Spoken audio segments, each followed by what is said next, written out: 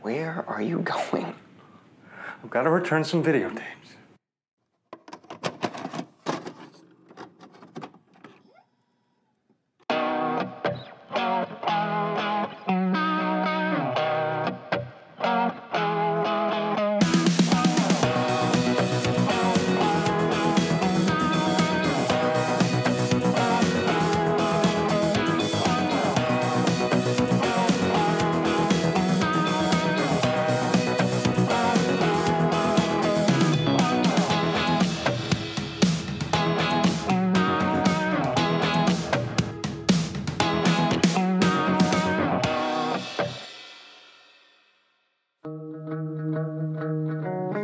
Salutations and welcome to a special episode of Late Fees. This is our Mission Impossible retrospective episode, and I know this is a very unorthodox way to open this episode, but some very unorthodox things happen. I think this is a very fitting episode that this happened on.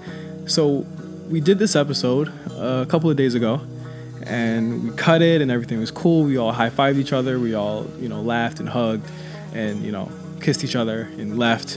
And then something strange happened when we re-listened to the audio. There was a huge, massive audio malfunction. We all panicked. We all weeped and cried. But this was a impossible mission, and we chose to accept it. And we just cut out the first 10 or 15 minutes of this episode. So, of course, as you all know, we're doing a retrospective of this episode in collaboration with ArcLight Cinemas for the new movie Mission Impossible Fallout. And we are basically running down every single Mission Impossible film up to that point. Me, myself, Wes, Pat, and Eric were tasked with picking a different Mission Impossible movie. We were going to talk about the tropes and all of the funny things that happen in these movies because they're very ridiculous. And we're going to figure out if these movies are worth seeing, if they're worth keeping, or should we disavow them. So in the first couple of minutes of this, it's just basic kind of rabble-rousing and banter. So you didn't really miss anything.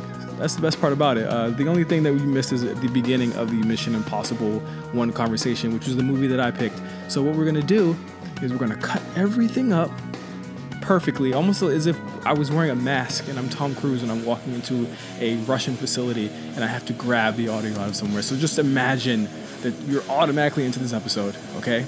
Give yourself a couple seconds to bring yourself up to speed, and we're going to get right into, magically, where we first start talking about Mission Impossible. I'm going to be describing the movie, and from there, you're good to go. So thank you all for listening, as always. This is the latest episode of The Late Fees. I'm Justin, of course, and Wesley, Pat, and Eric are on the other line. We're all waiting. Thank you for listening. See you next time.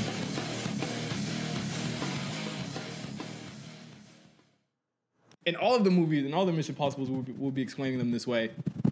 Basically, it is a continuation of the Mission Impossible TV series that none of us have watched, except Eric, where John Phelps is still on board as John Voight. John Voight's character is John Phelps, and basically, Is it Jim? It's Jim? It's Jim Phelps. It's Jim Phelps. Isn't Jim and John the same? There's like one Mission Impossible TV fan that's gonna be mad, so that's why I corrected you. He's probably dead too. That movie came out a long time ago. It was a show for and by baby boomers at the time. Yes, I got to watch it. In my house, my dad was a huge fan, but I always went and watched Get Smart instead. So basically, cool story, IMF, the IMF, which is what Wes, what does the IMF stand for? Impossible Mission Force. I love just saying it out loud. Yeah. The IMF is sent to basically go undercover to find something, and there's always a MacGuffin in these movies, the knock list. And for anyone who doesn't know what a knock list is, it's like a non-official cover list where it shows you all the people who are undercover. Yeah, it exposes all the agents across the globe that are not officially undercover or something like that, because they don't really explain it very well in the movie at all. They probably shouldn't have a list like that at all. just hanging around. So they go to Prague to basically do this mission. All of Tom Cruise's team dies, and he's the only one that survives. IMF thinks that he is behind he's the mole, and he's behind the actual sabotage of the mission. And from there, the movie goes off on 100 miles per hour. It's a crazy movie. Again, there is a scene where Tom Cruise is trying to find out what the code of Job 3:14 means. He looks up and sees a Bible and spends all night typing in the scripture of Job 3:14 into an email and sending it to at Job 3:14 on an email. Yeah. That's not how email works. That's literally not how it works at all. 96 it did, baby. I think that's why I contend one is still the best. I think it holds up as the blueprint that is impossible to surpass. And yeah, with the internet stuff, I mean, this was 96 was. It was when AIM was popping. Yeah, like AOL was just really starting to blow up. I think in like 95, we really saw like the paranoia of the internet, and I think De Palma traffics in paranoia. That's like his jam. And I think he was less concerned about like how technology worked and more just what that meant for like surveillance and identity theft and hacking and shit. Like the year before, we had Hackers, Johnny Mnemonic, The Net. Like there's a bunch of like big movies about like no one understanding what the fuck the internet was. Yeah, we didn't really know. Yeah, it was just like chat rooms and scary email and shit. And like, yeah, that De Palma like really laced this movie with paranoia about, you know, the incoming Y2K. The millennium was right around the corner in 96, and like, yeah, there's a brutality to this movie, like the way that Ethan's team dies. Like Emilio Estevez gets like 2 electronic prongs through the mouth in an elevator. It's rough. That death is crazy. Yeah, all of them are. Like, the movie is it's a hard PG-13. Yeah. It's insane. That's PG. Was that De Palma's first PG-13 movie? Because he goes for it. You know. I think so. Yeah. I think so. I remember seeing that in the theaters and being like, "Holy shit!" Because I was a kid. Yeah. And I was 10. Yeah, that death in particular was like pretty hardcore. There's some pretty horrific stuff in the movie. Like, I mean, a woman gets stabbed. That stabbing scene's really bad. It's very, very up close. Yeah. Jean Reno's like serrated blade, like cutting people open. John Voight's dead when the fucking helicopter smashes on him. In the Spoiler alert! I'm pretty sure you guys could guess this. John Voight was behind the whole thing. Yeah. If you haven't, it's a 20-year-old movie. We're spoiling the shit of all of these. Let's talk about the technology as well. We're on the tech aspect of it. Yeah. Exploding C4 gum. Baby. Red light. Oh. Green light. That's iconic. Honestly, that's my favorite quote from the entire series because it's not red light, green light. It's red light. Green light. He all of a sudden became a quarterback. Like it made no sense. Like no one told him he had to deliver that line reading. The like scene where you actually see the gum for the first time. It's a very tight and cool scene. Tom Cruise, by the way, a complete asshole is Ethan Hunt in this movie. I think he tones it down a little bit in later movies. Not Ghost Protocol, he's a complete asshole in that one. But during the whole dinner, the IMF agent is, he's basically talking to him like, hey, I could set your family up and they could be good for life. They'll be on the ranch. And he's like, so why are you asking me how to do this? He pulls the gum out. Mind you, they're in a restaurant filled with people, innocent people. It's a water. It's like has a big aquarium with like sharks and shit in it. Mm-hmm. He throws the fucking gum. Why does the whole restaurant fill with water? Like it's like a fucking water level in Super Mario. Like he jumps out of it, and that's one of his big action scenes. You can tell he wanted to do that shit. Yeah. Jumps out of the whole thing. The whole thing is submerged in water. Excellent scene. The technology a little bit fluky as far as how that gum works. How could gum cause an explosion that big? I think that's how it works. No. No. It's a concentrated chemical. You see what it does to our teeth if we chew too much. You hyper invigorate it with some explosives. Yeah, if you leave a penny in a can of Coke overnight, the penny disintegrates. No way. No way. Shut up, Pat. Imagine what it's doing to our bones, man. God. Yeah, there's a ton of like action iconography in this movie. Like this is the movie that we see that was parodied a million times later, where Tom dangles over the sensory room. Yeah. He's dangling up an inch away it's from great. It still gives me chills. It's really good. It's still fluky in the way that whole heist works. Great heist scene though, by the way. They had to give the guy who worked in the let's get to the room itself. It's pressure sensitive room. Yeah. And it also is temperature sensitive. So if it can detect if someone's on the ground, and it can also detect that there's body heat there that doesn't belong there. Yeah, and retina scan. And it's retina scanned. Yeah, and it's like 8 layers of security. They have to break it. It's in Langley, Virginia, where the CIA building is. They have to break into retrieve a disc of names. Yeah, he has to get the list. B. Langley, as noted by Ving Rhames. Yeah. The one in Virginia? Introduction scene. Yeah, Langley. And as a kid from Virginia, I remember hearing that in the theater and like getting really excited because I used to get excited when Virginia was referenced. All 3 times. All 3 times. Yeah, Ving Rhames does say Langley, like. The one in Virginia? Just like a absolute exposition dump. It's so funny. So they have to basically and it's not like a sedative. It's like a what's the They word? gave him like a diuretic. So Diuretic, shit but himself. makes him throw up too. Yeah. So they give it to the guy, and the time period it takes for it to work is really fluky because he almost actually gets into the room the first time when Tom Cruise is going down. The logistics of this also has Jean Reno, who's also in the movie, holding Tom Cruise up by a rope, pulling him down. He's repelling while there's a rat. While there's next a to rat him. there, the rat dies off screen. By the way, Well, you Like- see him when the rat is climbing towards John Reno, and that's when he drops him, and Tom dangles really close to the ground. But you see him like make a swiping motion at the rat, so you think he killed it. do you way. think they took that scene out because they didn't want Peter to give him any flack? Brian De Palma does not care? He is a barbaric man. He probably wouldn't care. But if that's what took it from being PG-13 to R, amidst all those brutal deaths that Yeah. he filmed and let the camera linger over their bodies, that's pretty wild. But that scene gets us to our first Mission Impossible trope: waiting for things to load into a disc or into a file or something. You are waiting for it to hit 100%. The biggest villain in Mission Impossible is load time. Yes, everything has to load. In fact, the trope happens twice because they wait to load the knock list on the train at the end of the movie, Oh, geez. and he has the jammer on the cell phone, and you're like, okay, so how many times are they going to prolong this just for dramatic effect? Ving Rhames actually has to move off the car, and that's when they realize, oh shit, he's the one who's jamming everything. But he doesn't get an action scene. He actually gets the one who gets to hand over the disc to the actual authorities to get disavowed, which is another one of the tropes that happens and starts in this movie. Is Disavowed. agents getting disavowed. How do you guys feel about this trope? Tom Cruise is literally fired from the IMF.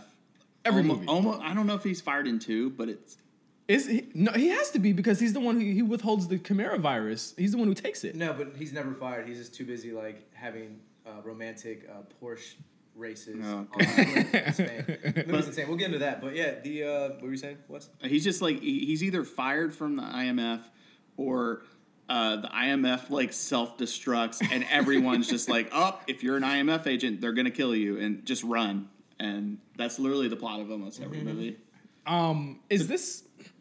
And I remember thinking this when I was a kid. I had no clue like what to think of this until I was an adult. I really don't think I got it until I'm 31 now. I don't think I understood completely what happened in this movie until I watched it this week.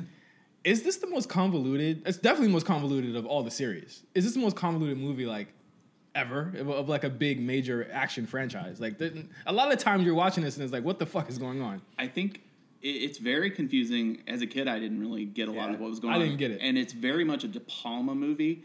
Mm-hmm. He gets away with stuff like in this like mainstream action movie that most people wouldn't get away with. And it's so weird that this is the movie that starts this huge popcorn franchise. Yeah. Like a lot of the movie is spent with Ethan Hunt like coveting another man's wife.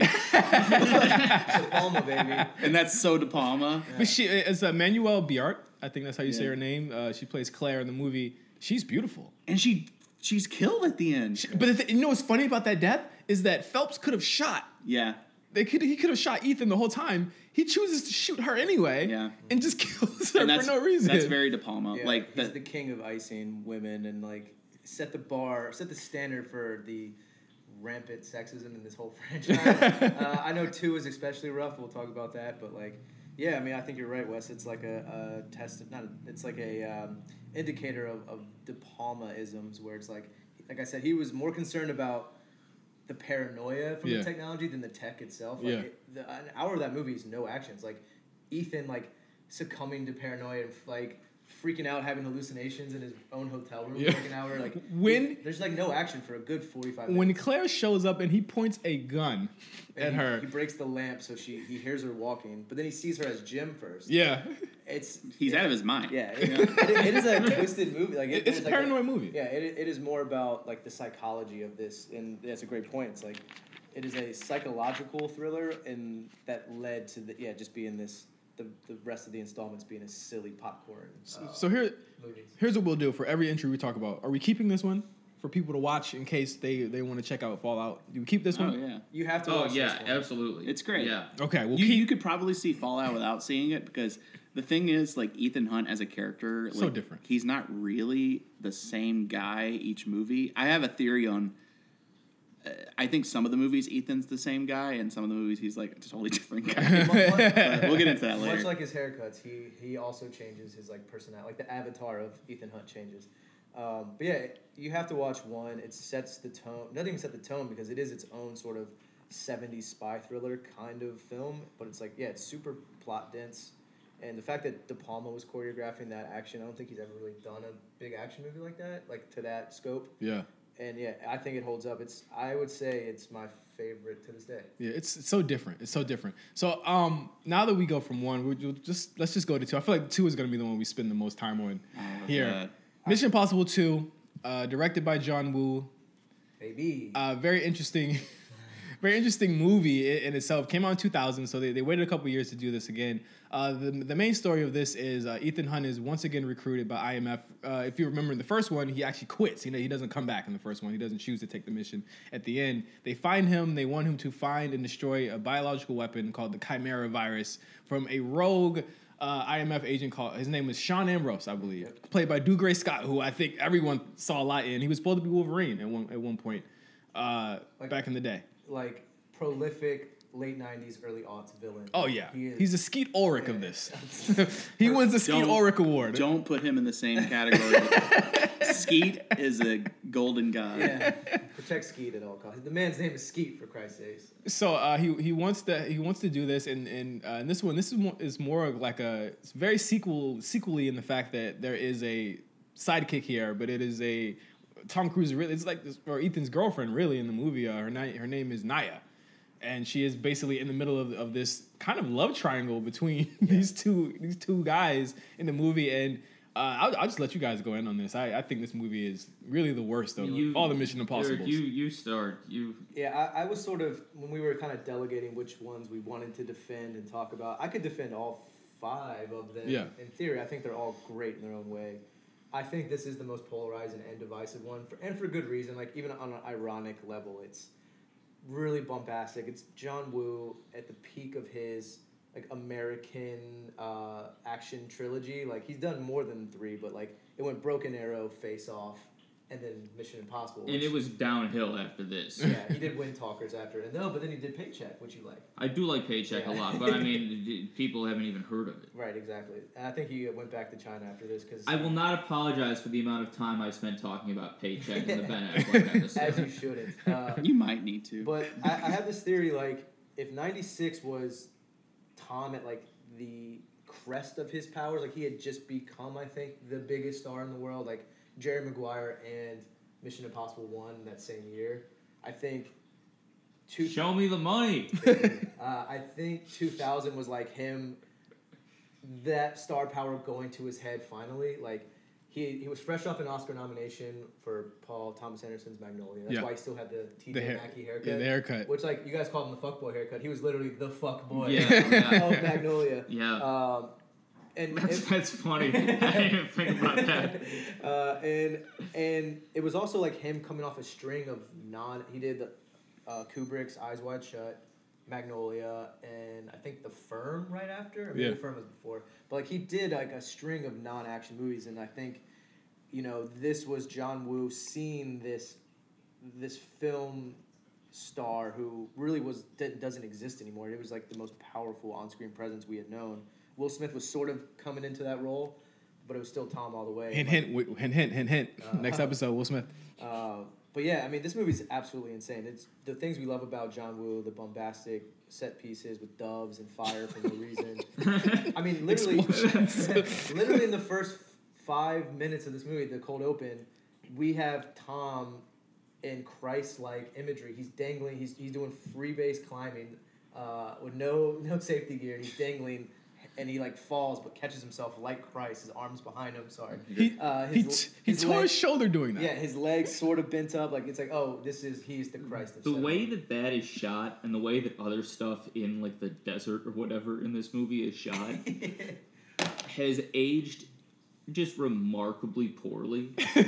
The scenes of him climbing just look like they were rendered like as a screensaver. Yeah, it looks like a Windows desktop. It is so weird. And that scene serves no purpose At all. whatsoever. Well, Tom felt as though that was the perfect way to reintroduce Ethan, as if we had forgotten about him in 4 years. I mean, I don't know, man. It's dumb. Well, yeah, They just needed something to do with the credits, and Tom was like, I'll do this. And they're like, all right. And this starts yet another Mission Impossible trope, the trope of Tom Cruise damn near killing himself in every single movie that he's in. This one was the one he really leaned into doing his own stunts. Like that became the lore that sort of overshadowed the movie. Like I remember as a kid, like I was 14 or whatever, Yeah. like seeing this was like the internet sort of becoming a thing that you could actually find stuff and like know how to navigate. Mm-hmm. And I remember seeing like behind the scenes footage of him actually training, learning how to fight and climb and do all this stuff, and like that becoming. And when you're 14, you think that shit's amazing. Now you're just like, all right, dude, take it easy. Yeah. But yeah, I always want to go back to that rock climbing scene because, like, yeah, he does do the Christ pose, and I'm like, I can only imagine how his Scientology overlords feel about They that. told him to do that shit. Get the attention off us. But it honestly feels like I mean, this came out in 2011. This was like the No. No, it came in 2000. Sorry, 2000. I mixed up my words because I was gonna say it is like a totally pre 9/11 movie. There's like a level of like American exceptionalism and confidence in this that like should not exist. It is more so than like Face Off and The Matrix and so. The Matrix, was dystopic for a reason because that was 99. But like, yeah, this was like, no, we're gonna be big, flashy. This polish to it, the cinematography, the camera's always in motion. It was like, we are celebrating how fucking rad this dude is and like American cinema at its peak. And then, a year later, what happened. Wow, Jesus Christ. So Attacked for this movie. wait a minute. So you're saying Holy shit. 9/11 was because of Mission Impossible 2? Maybe. I actually maybe agree with that because this movie's fucking terrible. I would want to destroy a country behind it as well. Yeah, Jesus. We were Wow. rubbing it in people's faces at this point. Yeah. I want to get into some of the more disturbing things in this movie that did not age well. I know we've been talking about the role of women in this movie is insane. I think that Thandie Newton's character exists only to be like a object for both Sean and Ethan. To make a movie with more degrading moments for women than a Brian De Palma movie is impressive. That guy is one of the more misogynistic and violent towards women filmmakers to ever live. This one isn't necessarily violent, but like there's a moment where Anthony Hopkins just shows up. He's not in the first one. He's not in any other one after again. this. He just shows up to do another exposition dump of why Ethan needs to find this Chimera virus antidote, and he encourages Ethan to team up with Thandie Newton's character, who he had the first 30 minutes of this movie is literally him just like having sex with her.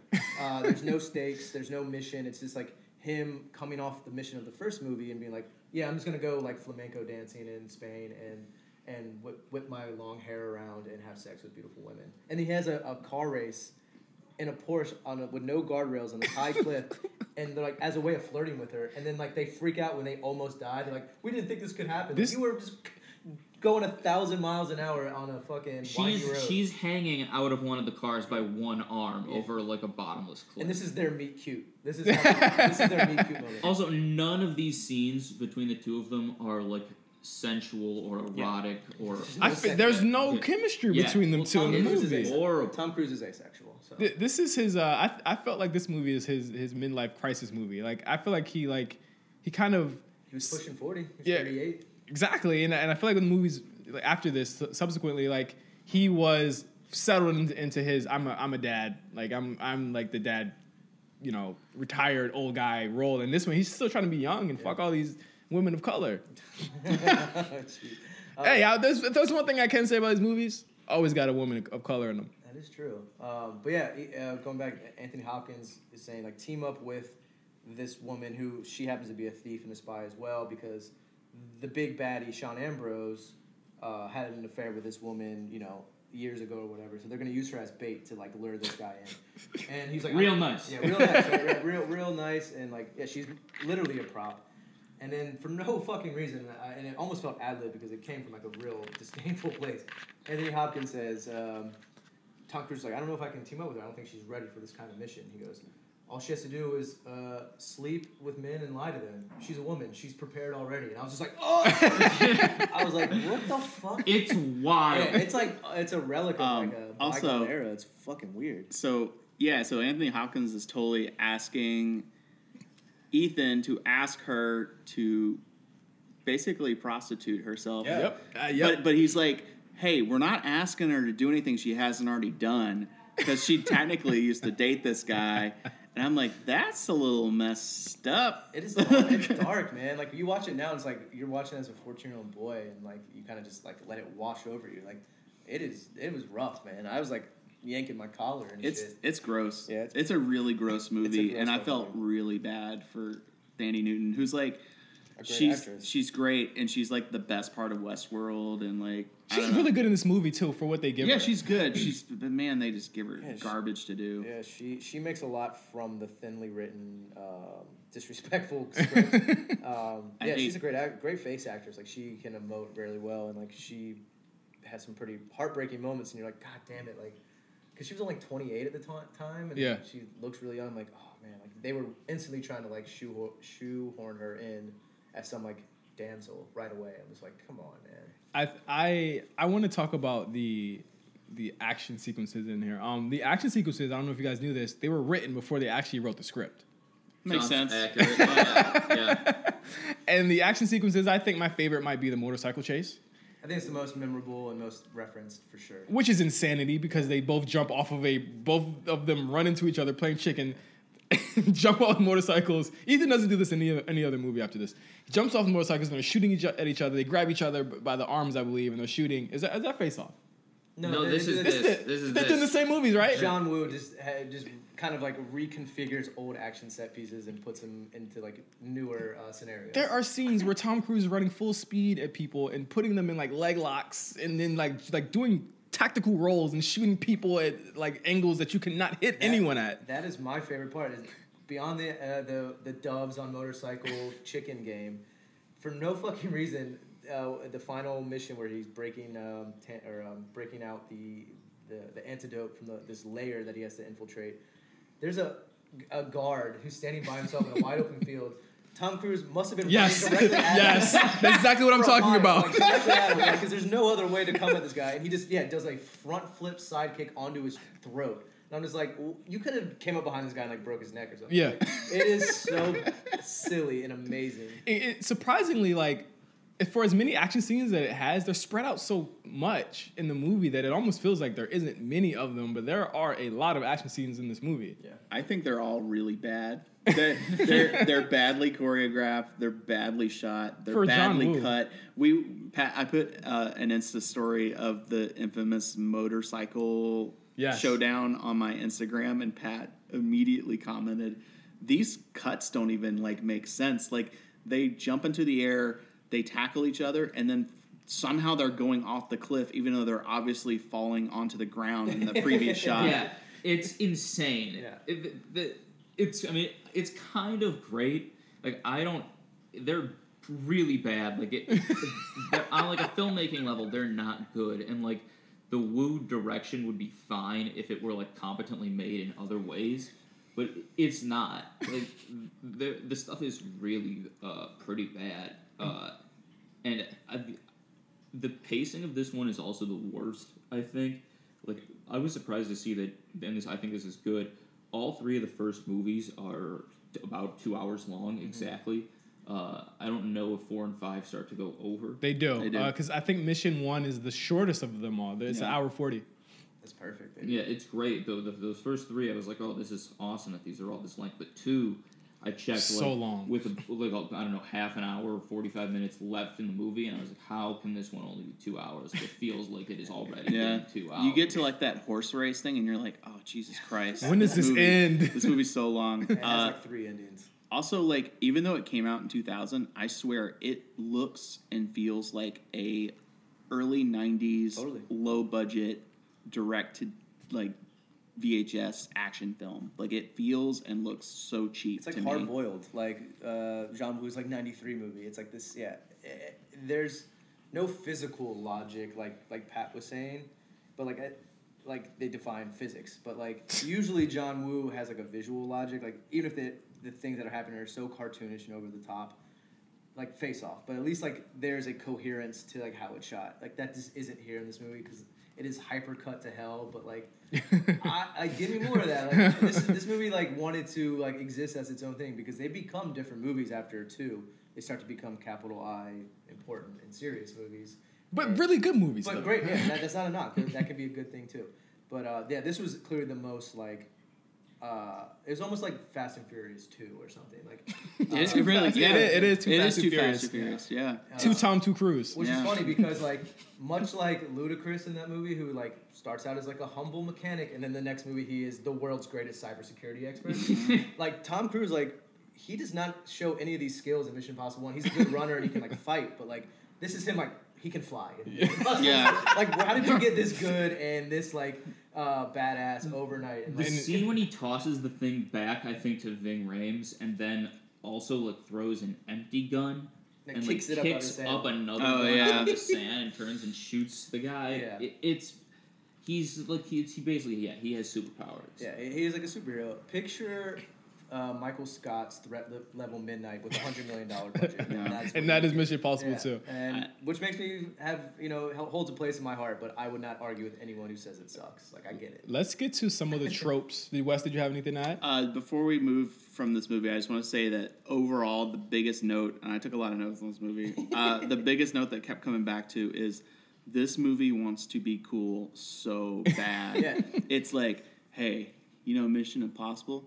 Yeah, it was all right. But fuck yeah, we're back and it's Mission Impossible 2. And we got a guitar now and it's like Limp bow, Bizkit. bow, bow, bow, bow, bow. Like it's like everything's cooler, everything's hard rock. Like That was 2000 in a nutshell. Yeah. He wears Everything Oakleys. was it's cool. so like new metal. It's like it's so garbage. It's new metal. Shout out to Limp Bizkit on the It's the new soundtrack. metal of movies. It You're right. is. It's new metal impossible. Like it's That's amazing. it and like I remember I wrote down there's like a really quick title sequence and in the letters there's like for some reason a Spartan and a horse and a hard rock theme and it's just like yeah bro Mission Impossible right We're back, motherfucker. yeah and we're gonna ask my girlfriend to sleep with some other guy because she's already done it who cares whatever like yeah. So some of the tropes in this movie, we have the return of masks, and I didn't touch on this with Mission Impossible 1. The Mission Impossible 1 masks, awful. It goes from Weekend at Bernie's to literal photorealistic masks from Darkman in like literally no time. How did you guys feel about the mask technology in Mission Impossible 2, and how many times they use this fucking trope? I think at the time it was good, and that's why they used it so much because they were proud of how much it improved from the first one. Justin and I were talking off mic earlier, and we're like, there are some that are just really bad when characters double cross each other, wearing each other's faces, and have like a voice encoder strip that they put over their apple so they can sound like the person too. There's some pretty bad ones, but there's one really great one where Sean Ambrose, the villain, has Tom Cruise's face on, and he's talking to Tanya Newton as Tom Cruise, trying to make her admit she's like betraying him. she's betraying him, and like he's like rubbing his temples in anger, then rips the mask off, and it's his face making the same face. I thought that was pretty fucking good.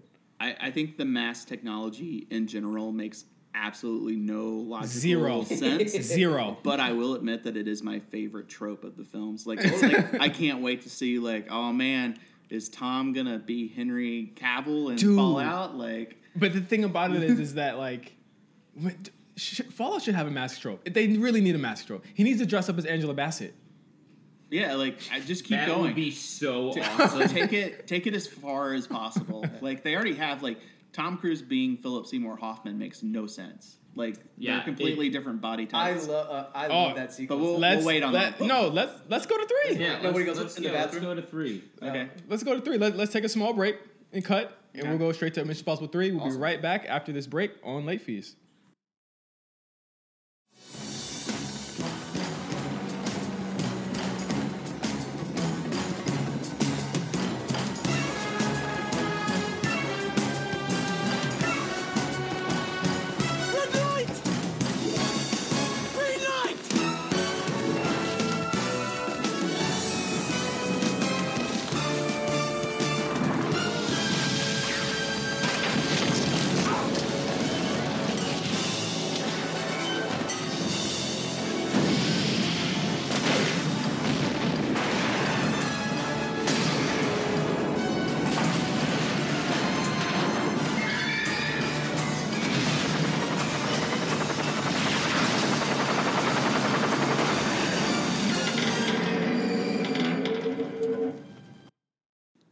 All right, and we're back on Late Fees, and we're doing our, not really a post-mortem, but a disavowing of all of the Mission Impossible films of the franchise.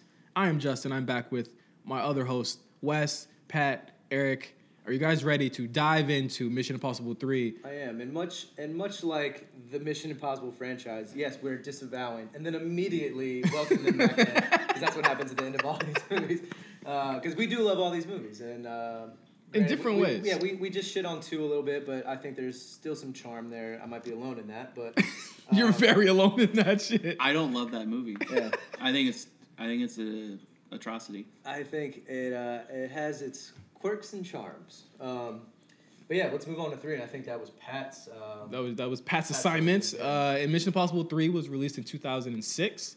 It was directed by J.J. Abrams. It was his directorial debut, which is even wild to even say, because I mean, this guy's doing Star Wars and shit like that now.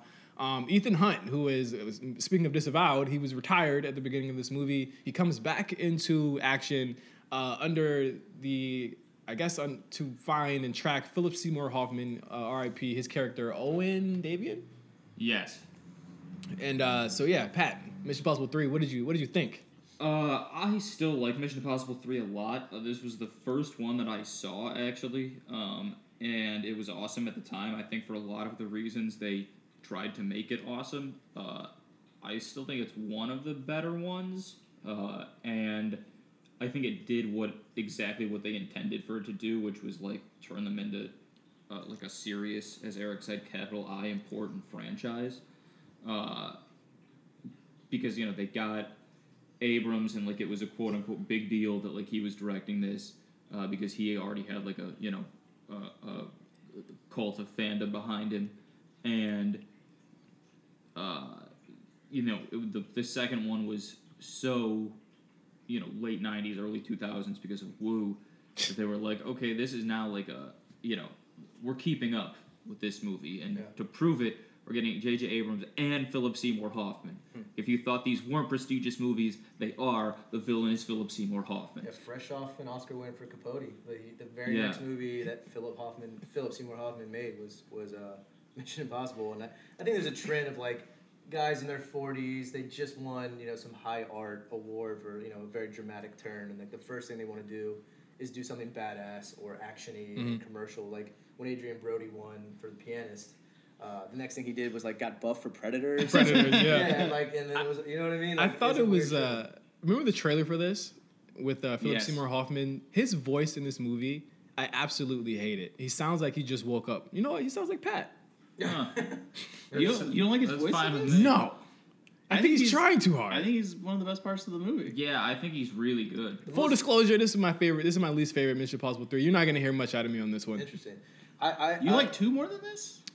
I think I put them on the same tier. Jesus. Interesting. I liked it a lot more when it came out. Listen, these movies are great, okay? But it's just I just like this one least. I don't want to steal Pat's shine here, but like I was in that boat. I think I liked it the least when I saw it back in the day, but I've grown more warm towards it now, and I think it was, like I said earlier, kind of a victim of its own cultural moment where Tom Cruise was in the middle of his Scientology meltdown and divorced from Katie Holmes and all this weird shit he was doing, and then I've watched it recently, and I think it does the capital I important stuff in a really non-condescending way, and like it translates well on the screen, I think.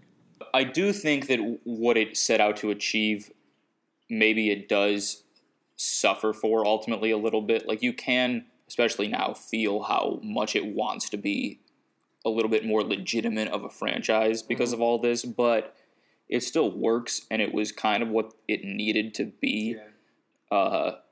It was like a necessary recalibration. Yeah, sure. And it was like a necessary and believable recalibration. Like, it, you know, the reinvention actually worked, and a lot of times reinvention fails, and you just have to wait a really long time and then start over again. Totally, and I think like in a post-born world where these were coming out, like they wanted to be a little more grounded and practical, like a direct like refutation of the John Woo aesthetic, you know, where everything was over the top, and you know, I agree with Pat that I think this one really is stellar.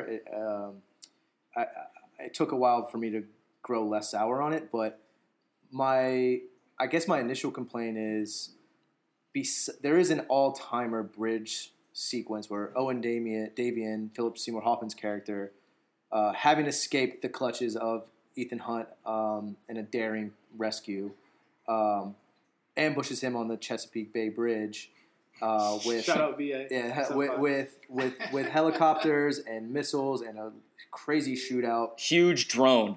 Yeah, it's actually one of the first like on-screen uses of drones that I can recall, and a weaponized drone at least.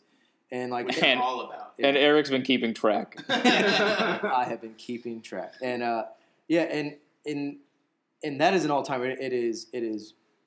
There's a tension to it. It's choreographed well. There's a rhythm that like really is like propulsive and crazy, and it's like 10 minutes long. It's fucking nuts, and like I think, as Justin mentioned, this was JJ's featured directorial debut. Yes. He had shot a bunch of TV like Alias and Lost and stuff, right? Mm-hmm. And I think that shows, like, besides this sequence, the action set pieces in this are like almost cut like TV in a way that I feel like is like an air release. It kind of releases the tension a bit, but like that bridge sequence. I know we've kind of jumped around a bit. We didn't really explain what this one is about because it really is about nothing. It's about nothing. Yeah. Like it is the ultimate MacGuffin movie. It's actually called The Rabbit's Foot. It's like the God's Eye. It's like, they never explain what it is. Yeah. They picked the right guy to do this type of MacGuffin. And again, we're going up to another Mission Impossible trope, a thing that they have to obtain or have to keep from the enemies or the bad guys. Yeah. The Rabbit's Foot this time. And I think I do applaud the movie for being more about the interplay between Hoffman's character and Cruise's character, and it's like a cat and mouse game. Yeah. I really enjoy that about the movie, but I feel as though there isn't enough action in this movie at all. It's like more psychological than most of them, and I don't know if like going from 2 to this or seeing the ones after this, you're like, this one's a little bit more slower in scale, and it's really long too. But at least for me in this rewatch, I mean, this is weird because I when we were picking movies, I picked Ghost Protocol thinking it was my favorite. And I think 3 is kind of becoming my favorite, and I think it's because it is more a little psychological and it's more like character driven. Yeah. And on this rewatch, I find myself connecting more to this one because like Ethan is kind of a person in this, and like the kind of back and forth between him and Hoffman, like. The cold open in this movie is fucking incredible. Yeah, it's really good. Like, it's really intense. Is that with the air combine or turbines? It's literally like they put you right in the middle climax, of the climax, and like Ethan has a bomb in his brain. Oh, that's right. And Hoffman is about to shoot his wife in the head. And he's like, "Hey, tell me where this is." Yeah, real quick, that scene where he it ends up not being his wife. Yeah. One of the most egregious mask usages in the movie because it's like the mask use accompanied with like literally executing a woman like who's like got duct tape on her face, and then like it's revealed to just be a different woman. Like but right it's after still a that, woman. It's crazy. It's like okay, the translator he was pissed at. Like you remember her, now she's dead. But the other great thing about this like kind of rebooting of Tom Cruise's character is. The party at the beginning when it's like Tom Cruise living his normal guy life, going to get ice and shit. Like it just like even in his human interaction, like he has real life beat. Like he's so good at like just like being alive that like even like having conversations with people and like hosting a party is like a cat and mouse game for him. Yeah, and going back, like that cold open is crazy because it is the first time we hear a villain mention him by Nick. He knows his name, like his identity is blown. Yeah, which right? is a big plot point. Big plot point. Yeah, and it's like almost contradicting what I said earlier about J.J. shortcomings as a TV director. This felt like very non-linear and like the kind of way that Lost was, and like a great TV writing trope, where it's like you're gonna drop this bombshell right in the beginning, and it's like you see Tom Cruise broken and bloody, which he rarely is. He's sort of he is clearly lost something. Yeah, you know what I mean. We see him mad and worked up in the second one. The first one he's always cool, calm, and collected and stuff. Yeah. But we can cut back. But yeah, and that sort of leads to like a darker, angrier Ethan that we hadn't seen in the other installments. He's so angry that he runs across a whole town to save his wife. There's a gif of the final running scene. Tom Cruise is a notoriously great on-screen runner, and there's a gif of him of that scene where he's running through a small, I think they're in Thailand. Or Shanghai. And he's running through this village for an extended single take. It feels like 13 minutes, and he's just running in a straight line, and like you have a gif of it, and it's like you don't know where it ends or begins because it's the greatest gif of all time. He's 4'11", running at 3,000 miles an hour. It's amazing. Yeah, it's really. I mean, even like watching it on screen, like unfold is like wow. Who was like editing this? Like, where's the extended cut of this? I love that Philip Seymour Hoffman's like big motivation in the movie is like. Ethan like hung him out of an airplane for like a second, and he's like, "Oh man, I'm gonna kill your wife. Oh yeah, I'm gonna kill her in front of you." Yeah, Philip Seymour Hoffman was like he had bars for Tom Cruise's ass. He was vengeful. He was just like, "You hung me out of an airplane, sir." No, he says, "Sir, how dare you?" He says the classic villain thing of like, you can always tell somebody's character by how well they treat people that they don't need to, whatever, and you're like, oh wait, so this is where you're like a complicated villain now. Yeah. That's your line it's like, for establishing his that. His villain is like, it's not really a developed character, but because it's Seymour Hoffman, he's like, you get it. Like you're like, yeah, man, like, yeah, I get it. This guy pissed you off. All right, you're gonna kill his wife. Cool. Yeah, and he's like upset immediately. Philip Seymour is so like insulted. In those line readings. He's so pissed. Yeah, and wasn't Owen Davian? He was just like a businessman, right? He's like a middleman for like yeah. He's like an arms dealer basically. Arms dealer. Like he sells stuff like the rabbit's foot all the time. No, it's literally like if they hadn't gotten Hoffman, like the character would not have stood out at all. Yeah. And also, I got to give some props to my boy Billy Crudup. Being a secret villain. He's great. He's one of the. He helps sell the whole movie. Yeah, he's like one of my favorite parts. I love Billy Crudup. So it's like when he popped up on this rewatch, I was like, one, I didn't remember he was in the movie, and then two, I forgot he was the secret villain. Yeah. Going back to like the brutality that I said didn't really exist in the subsequent films after number one. The death of Kerry Russell in this is pretty gnarly. Yeah, it's wild. There's a lot of nasal cavity micro bombs being inserted into people's brains, and you don't really see them go off because it's like it's not an explosion. It's like it snaps a neuron. It's an extremely miniature explosion inside of a skull. Yeah, and so like they rescue her in this really impressive set piece where they're in a helicopter weaving in and out of these turbines in California, and they think they rescued her, and they don't know this thing is inside her brain. So when it goes off, it's like her eyes just like snap into the back of her head. It's pretty rough. It's man. really gross for PG-13 movies. Yeah, it's probably the grossest, most horrific thing that happens in the whole series. And yeah, it's just what happens with her eyes. It's really messed up. And it happens like really shortly after he almost like you think he's going to execute Michelle Monaghan. Like those are like back-to-back scenes. Oh, dude, and it happens because he's literally waiting for what are they called? The defibrillator pads to load.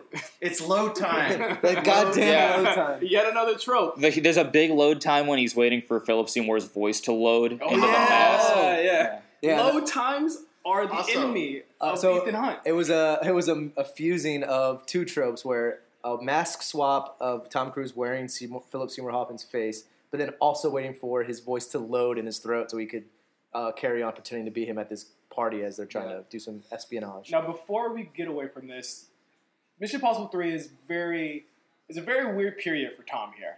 And we're going to get into our late fees kind of thing here where we're like talking about like just the bad stuff that's kind of happening. This is when the Scientology shit breaks.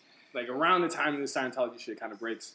Tom Cruise is believed to allegedly had a South Park episode canceled because it was a Trapped in the Closet episode where they're talking about Tom Cruise and his Scientology stuff. And he told Viacom that if they didn't pull the episode, he was gonna do no promotion for Mission Impossible. Yeah. And then I remember the interview where he literally said, "Do you think I care about this? I have no clue this is happening." Now, do you guys think Tom Cruise actually made that threat? Because the episode did get pulled, and he did do the promotion anyway. I think, sadly, he did. Oh yeah, He totally did. This is complicated because I think I probably shouldn't even say this because like I am genuinely afraid of them, but I think Scientology is like pretty terrible, and they're taking advantage of people, and like the fact that he's a part of that is such a super bummer. Like, but I've also heard he's super nice, so I don't know. He has to be. That's how they get you. It's all weird and gross. Yeah, him and Miscavige are like, when he came out, there's like, if you watch Going Clear, and like, there's that documentary footage of him coming out to like a stadium full of people cheering him, and there's like a mural of him in the background. Yeah. He's like dressed like a general. It's fucking dark, man. Like, yeah, it is a twisted cult.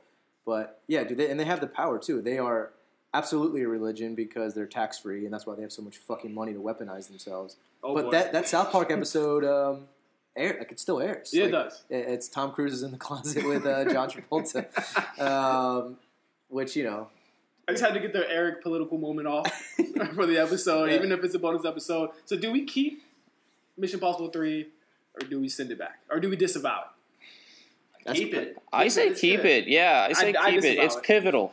I disavow it. It's very important to the series. It basically gets it back on track, and it establishes a directing career for JJ. Yeah, it's a turnkey moment to the more clear-eyed through line of these movies where it's like there is we care about these characters now. It's like a group of familiar faces going through these missions together with like a distrustful government and as their commander, but also as their like enemy in a way. It's like frenemy territory. But yeah, it is actually like a clear-eyed movie and a victim of its own cultural moment, I think. So now we're moving on to Mission Impossible 4, Ghost Protocol. Wes, what's the verdict? What'd you think about it? Actually, just for background for this movie, I think a lot of people probably saw this movie already, more so than the older ones. Mission Impossible Ghost Protocol came out in 2011. It was directed by Brad Bird of the Incredibles fame. This one is a little bit more of a... I think it's more of like really like we compared it to this Fast series. This is like it's Fast 5 of the Mission Impossible franchise. They're doing some. I said this already. This is the funniest movie I've seen all year. This movie is so fucking absurd that it just beyond anything. Even the tropes are hilarious because it's almost like the movie is poking fun at itself. Sometimes. Yeah. So it's weird. Like I went into this thinking it was my favorite, and I don't think it is anymore. But with that said, it's still like a pretty colossal like achievement of blockbuster filmmaking. It's like the ultimate popcorn movie. This movie is nothing but popcorn. Yeah. It's just like gag after gag, set piece after set piece. Just like it's popcorn. Yeah. In essence, in a nutshell. And essentially, the main plot of this movie. There really isn't one, but there is disavowed. The Kremlin is bombed, and then Tom Cruise and the IMF get blamed for it. Like that's how everyone they get blamed for a terrorist attack because they happen to be in the vicinity. I think that's how the last 3 movies are kickstarted. You don't even have to talk about you can't even talk about plot when talking about this movie. The only thing to talk about is like the set pieces. It is literally just set pieces. It's like Tom getting out of that Russian prison at the beginning. That movie's that part's is cool. And then he like leans over to Paula Patton and he's like, "Hey, set the fuse. That part is fire, It's bro. awesome. That part is awesome. And then it's like we move right into like, hey, we're going into the Kremlin, and then they have that crazy thing where they're like doing that wall. sheet Mhm. that's like a projection sheet, and it's like constantly moving, and they're like keep tricking the guards. Shout out to Simon Pegg, who he gets upgraded in this movie to an actual Yeah. agent. Yeah. He's he's on the field, much like Ving Rhames is. He's barely in this movie, like we said before. Yeah. But that scene or that set piece has multiple tropes in one. It has the masks, it has the gadgets, and it has really the woman doing nothing during that scene as well, because she's just like outside. Yeah, Paula Patton Has nothing to do in this she's- movie. She's not given too much to do. Like She kills someone. She does, and she's like she's out for revenge because like her boyfriend agent got shot. In the beginning. Yeah, and Brutally. That's about it. Yeah. Isn't this the movie where, like, I know two was where Tom was known for doing his own stunts in like hand-to-hand combat, but I think 4 was when it really became like Oh, God. he's jumping off the Burj Khalifa Yes. for real. With He's some doing fucking gloves on. these And- stunts are for real. Kind of. But I mean, honestly, people like remember this movie, and I think they remember it because the main set piece is the Burj Khalifa, Burj Khalifa, the yes. tallest building in the world. Is this still the tallest building in the Yep. world? Yeah, I mean, they're like, Tom, it looks like you're gonna have to climb this thing, and like, I rewatched it last night at like 1:30 in the morning, and I was like really tired. I was like, I don't know if I want to watch this movie, and I definitely woke up like in that scene still. Like the minute he steps over that ledge and the camera like points downward. Oh god. And it's with IMAX cameras. Yeah. It's like is it post Dark Knight? It's post Dark post-Dark Knight. Knight. Yeah. So people are starting to use IMAX cameras, and like you just feel Feel the it. scope It's of it. real. Tom's really like on the ledge of this building. And No cables. Well, he did that. Yeah, I hope he had cables. Yeah, Like, he had cables. like it is. Like I started sweating on my couch. You feel it. You can't not feel it. It's Were you real. wearing a shirt? Yeah, I was soaking sweat. Went to bed soaking sweat. It.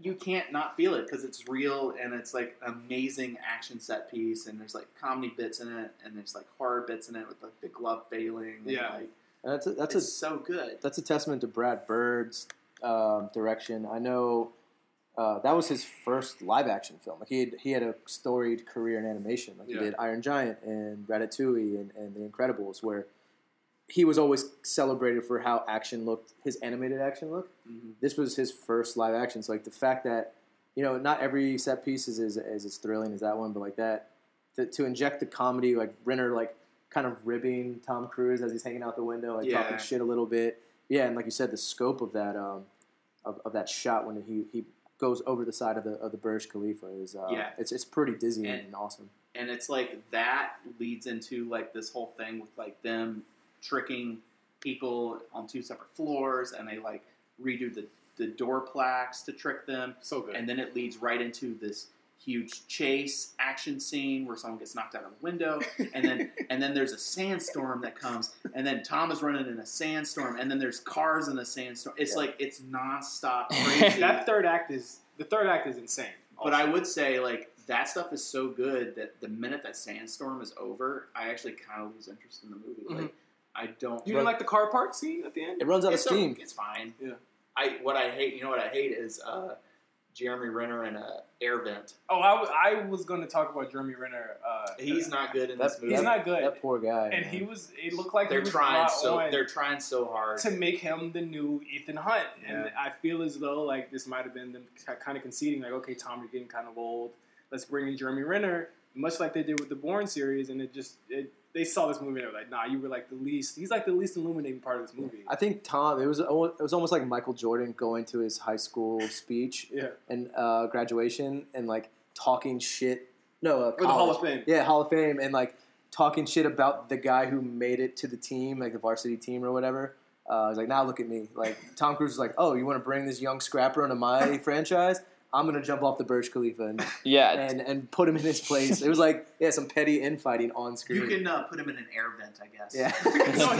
Stuff him in an air vent. Ethan dead ass, doesn't he jump off of like the car park just to save the world? Yeah, no, he like drives a car. Drives his car off, and it's like, okay, so I really believe Tom was in that car, and he was just he did all of those stunts, by the way.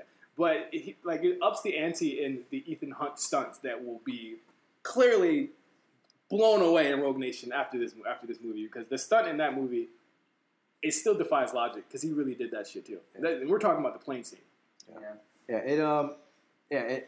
I agree with Wes, or I kind of relate to Wes, where for some reason in my head I thought this was the best one, but after rewatching it, you're kind of like, I don't know, maybe it is 3 and 1. The villain is like some guy that I think wants to blow up the world. Like I don't remember. Like I watched it last night and I'm like, I don't remember the guy's name. And Who is it? It's actually the guy from the original Girl with the Dragon Tattoo. He's also in John Wick. I know you're talking about. I'm blanking on his name. The guy's dad in John Wick? Yeah. Yeah. He's actually dead. Did you know that? In real life? Yeah, he's dead. Oh. Let's show him respect and actually get his name right. Yeah, he got lung cancer. He smoked a huge joint at the end of John Wick. Oh my God. You want to say his name? Michael Nyquist? Yeah, Michael Nyquist. R.I.P. Damn. Yeah. Rest in peace, God. But yeah, I mean, let me run that back. I always held 1 as the best, Mission Impossible 1. But I thought in the latter half of the franchise, I don't know why I propped up Ghost Protocol as my favorite. I really do think it is 3 for me. But it does. The name was too cool, Ghost Protocol. you thought it was the best. It does run out of steam in the third act, because I think there is just set piece after set piece, and in a way that still is more grounded than 2. But I think where Brad Bird's direction is really great on the Burj Khalifa, because it's sort of this static set piece where it's in this one building, where Tom has to run away from the sandstorm and all that other shit. It's he doesn't have the grasp on shooting those sequences maybe Doug Liman or Paul Greengrass does for the Jason Bourne movies. But Ghost Protocol, I mean, it's good. It is not a waste of 2 hours by any means. But yeah, it's it's pure popcorn, 100%, and story is not that important. No, character is not that important. Yeah, I couldn't tell you what it's about. There's an exposition where he enacts Ghost Protocol. IMF is destroyed. You're the last IMF members ever. You have no resources. You have no help. No one's coming to get you. You're fucked. You're going to die. He dies. And then out of nowhere, they still get help. Wait, who died? They still have Gadget. The guy who's telling them about Ghost Protocol. Tom Wilkinson. Yeah, Tom Wilkinson. Oh, he does die in this one. That's literally, right. immediately. Shot in the head. Immediately after it happens, and then they're running again. It's wait a minute. They do get help. They do get gadgets. They're fine. They have it makes because they have that big rig where they have all the guns and shit at, and it's wait a minute. Listening to that, I'm I never felt any danger in that movie, and I think that's the issue. And it's kind of an ongoing issue with these movies. There's really no stakes. And Ethan Hunt in this film, so he was kind of a grounded character in 3 with feelings and personality, and you meet his family and shit. Yeah, and this one he's literally a god. He is a ghost. Yeah. He's a ghost. He can jump off the Burj Khalifa. He can just get out of a Russian prison with a snap of a finger. He literally disappears into smoke at the end of the film. That's rad. He is. But then you find out his wife is still alive. Yeah, you find out his wife's still alive. He gives her a little look, and he disappears into smoke. He is not a person anymore. All right. Too deep. Will we keep this one, or will we disavow Ghost Protocol? I vote keeping it. You got to keep it. I think you got to keep it. Yeah, I would say the keeps are 1, 3, and 4. 2 is up in the air. I'm the lone 2. You're defender. the lone defender of 2. That's in this the room. story of my life, baby. So, did anyone watch Rogue Nation? I watched it recently. I didn't watch it during the week. Yeah, I watched it maybe a month or 2. I've ago. probably seen it once since I saw it in the theater. I've only seen it in the theater. It was just kind of a worse version of 4.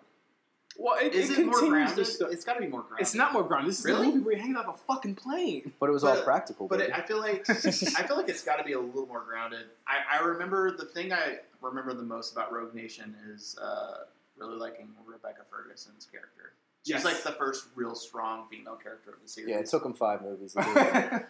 Well, this was a continuation from the last movie, in that the IMF is still disbanded, and this time the MacGuffin is Syndicate. And they got to figure out if Syndicate is real or not, and who's a part of Syndicate. It is real. Alec Baldwin is in this movie, by the way. The Syndicate. Just as we're talking about strong female characters, we have the Me Too hater, Alec Baldwin, rape apologist, piece of shit. But Turn that up. Yeah, once again, the plot is like, it's like background noise. It's the Syndicate is like this rogue group who wants to eradicate the IMF, so they're like picking off IMF. The former IMF people. Yeah. So Ethan and his crew are tasked to find them, and then of course they get blamed for everything else. Jeremy Renner's back. Renner's Big back. mistake. But the best big mistake. The best part about this is that it introduces us to the Christopher McQuarrie. Yes. Who directed vision, Fallout? Yeah, division or Christopher McQuarrie vision of these movies, because he directed this, and this was for its lack of memorable moments. There is that one that everyone talked about was Tom Cruise strapping himself to the side of an Airbus and actually going in takeoff, like a plane took off with him strapped to the side of it. And I feel like there's definitely images that really stand out, and I remember specifically the like opera sequence, like just being like some of those. That part, and the opera sequence takes elements of every single one of these types of scenes from the movie, where you have to be silent. He's hanging from something. Yeah. There's something going on where if he makes one mistake, he'll fall. Like, I think they bring back the same concept of like the sweat dropping. Yeah. With this one, where he actually drops in this one. And I think that Rogue Nation plays the hits. And I don't think it's like the greatest one of them all. I don't think it's the best one. I think it's probably like more thumbs in the middle. But as far as playing the hits, he got it nailed down. And that's why I hope with the new movie, he'll come into his own and find his own things to do. And I hope it's not trope heavy as these movies have gotten. Yeah, it besides the Airbus moment, I don't remember anything from this movie. Maybe because I saw it a long time ago. I mean, it was a couple months ago. But 2015. Yeah, but I remember I watched it this year. It was like it was streaming or somebody had it on. I watched it. I was like, this is good. I don't know. I might put Ghost Protocol over it. I'm not sure, but this was the movie, however, that solidified my theory about Tom Cruise, who is trying to die on screen. Yes. Because death is the only way you can escape is Scientology.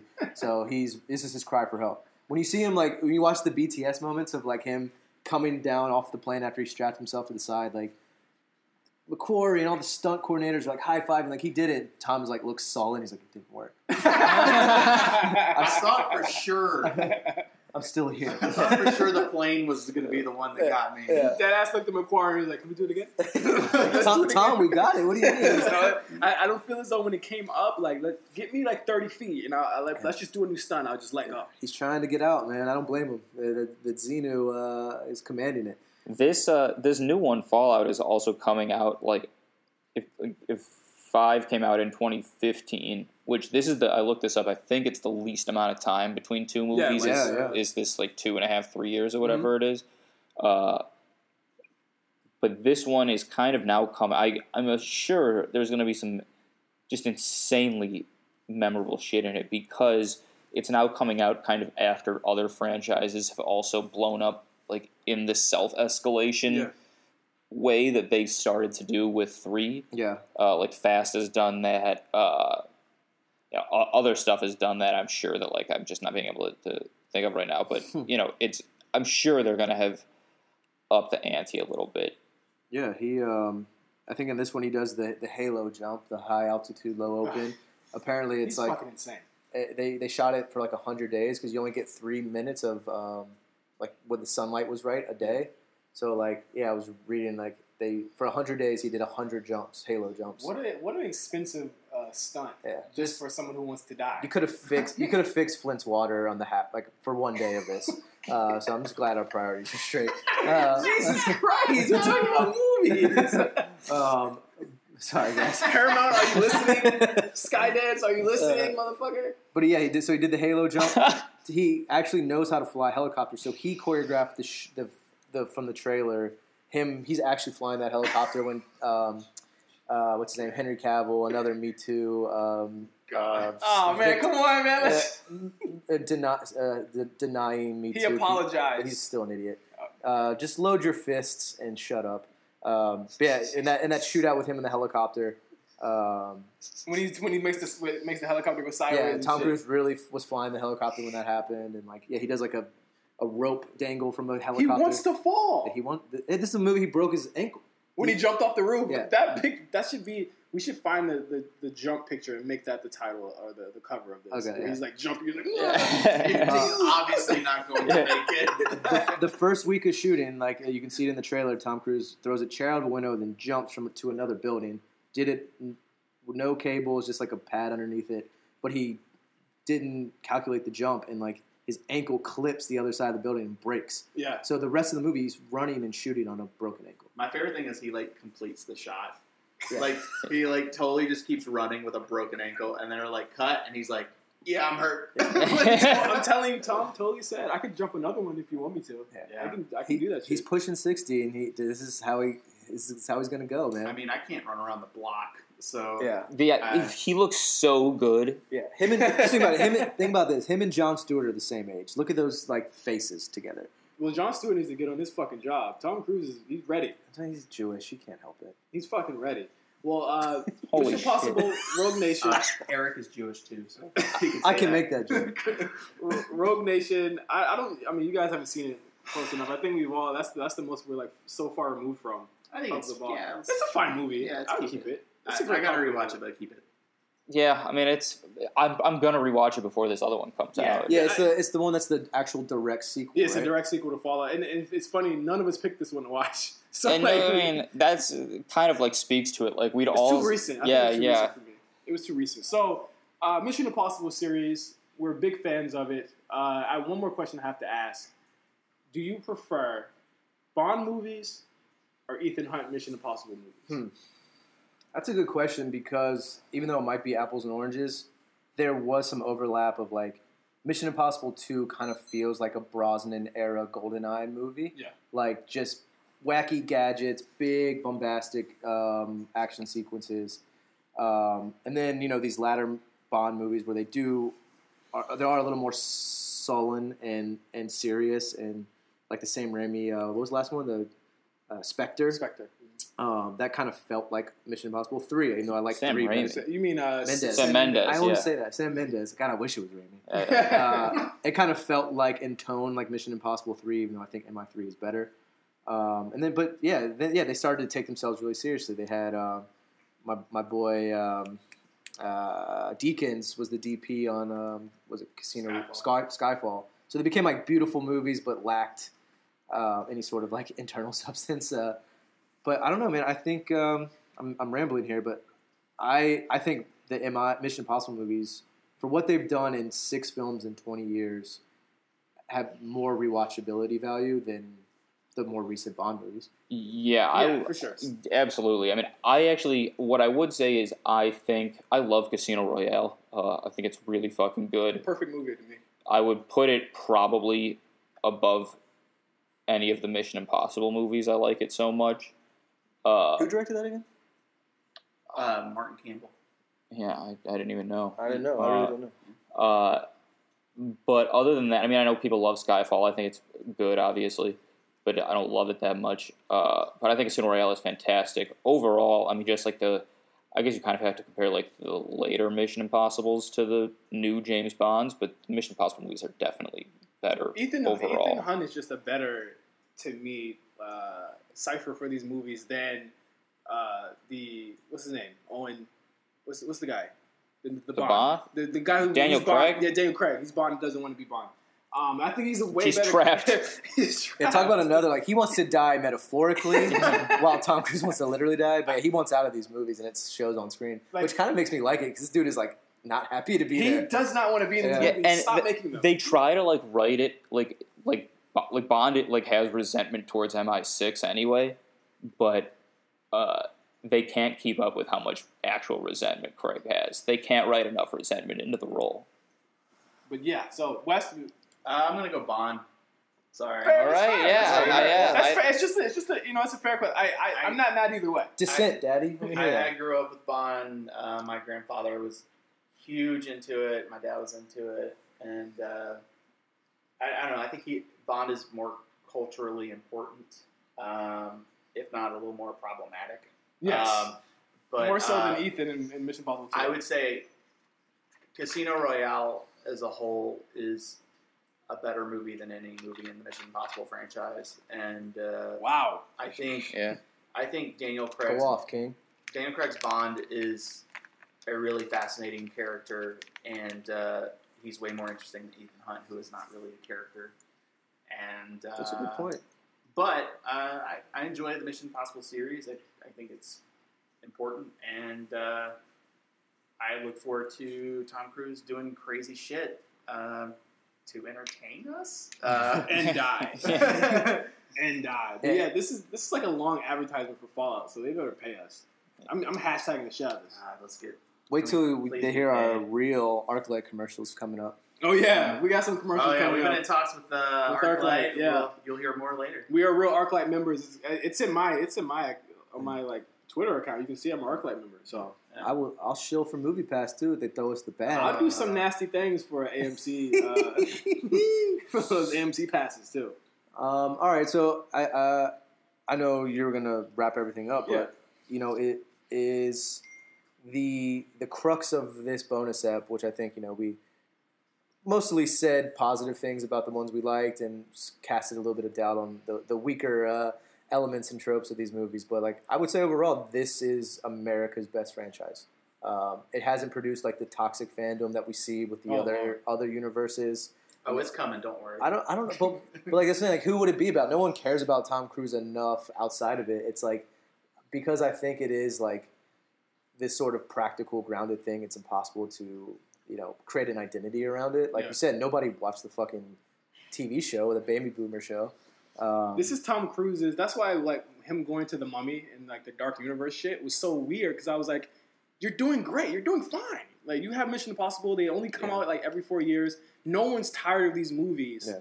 Why go to something that some people are invariably going to be tired of? I think he's like, I can do it twice. No. Yeah. Absolutely not. And now that shit's bad. It blew up in his face, and now it doesn't work anymore. I'm so glad you just brought that up. Do you guys remember when the trailer dropped with no audio? Yes. And it was just Tom screaming. That was one of the funnier. It's one of the best things that's ever happened. Like the best internet moment. The Mummy trailer dropped early. Like someone leaked it, but there was some of the tracks, the audio tracks, are missing from the sequence. Which, if you work in post, which a few of us here do, they like accidentally just muted those tracks on or the timeline, or soloed the dialogue track by accident, and then exported it. So the big teaser moment in the teaser of the Mummy, where like a bunch of bats fly into the cockpit, but there's no music, so all you hear is "Oh!" and then Tom Cruise screaming as the but no audio of the plane or the music. It was surreal, and it was quickly removed, but like. It was the hardest I'd laughed in 2 years. So good. Because it's literally like they hit the plane and everybody goes, huh! Yeah.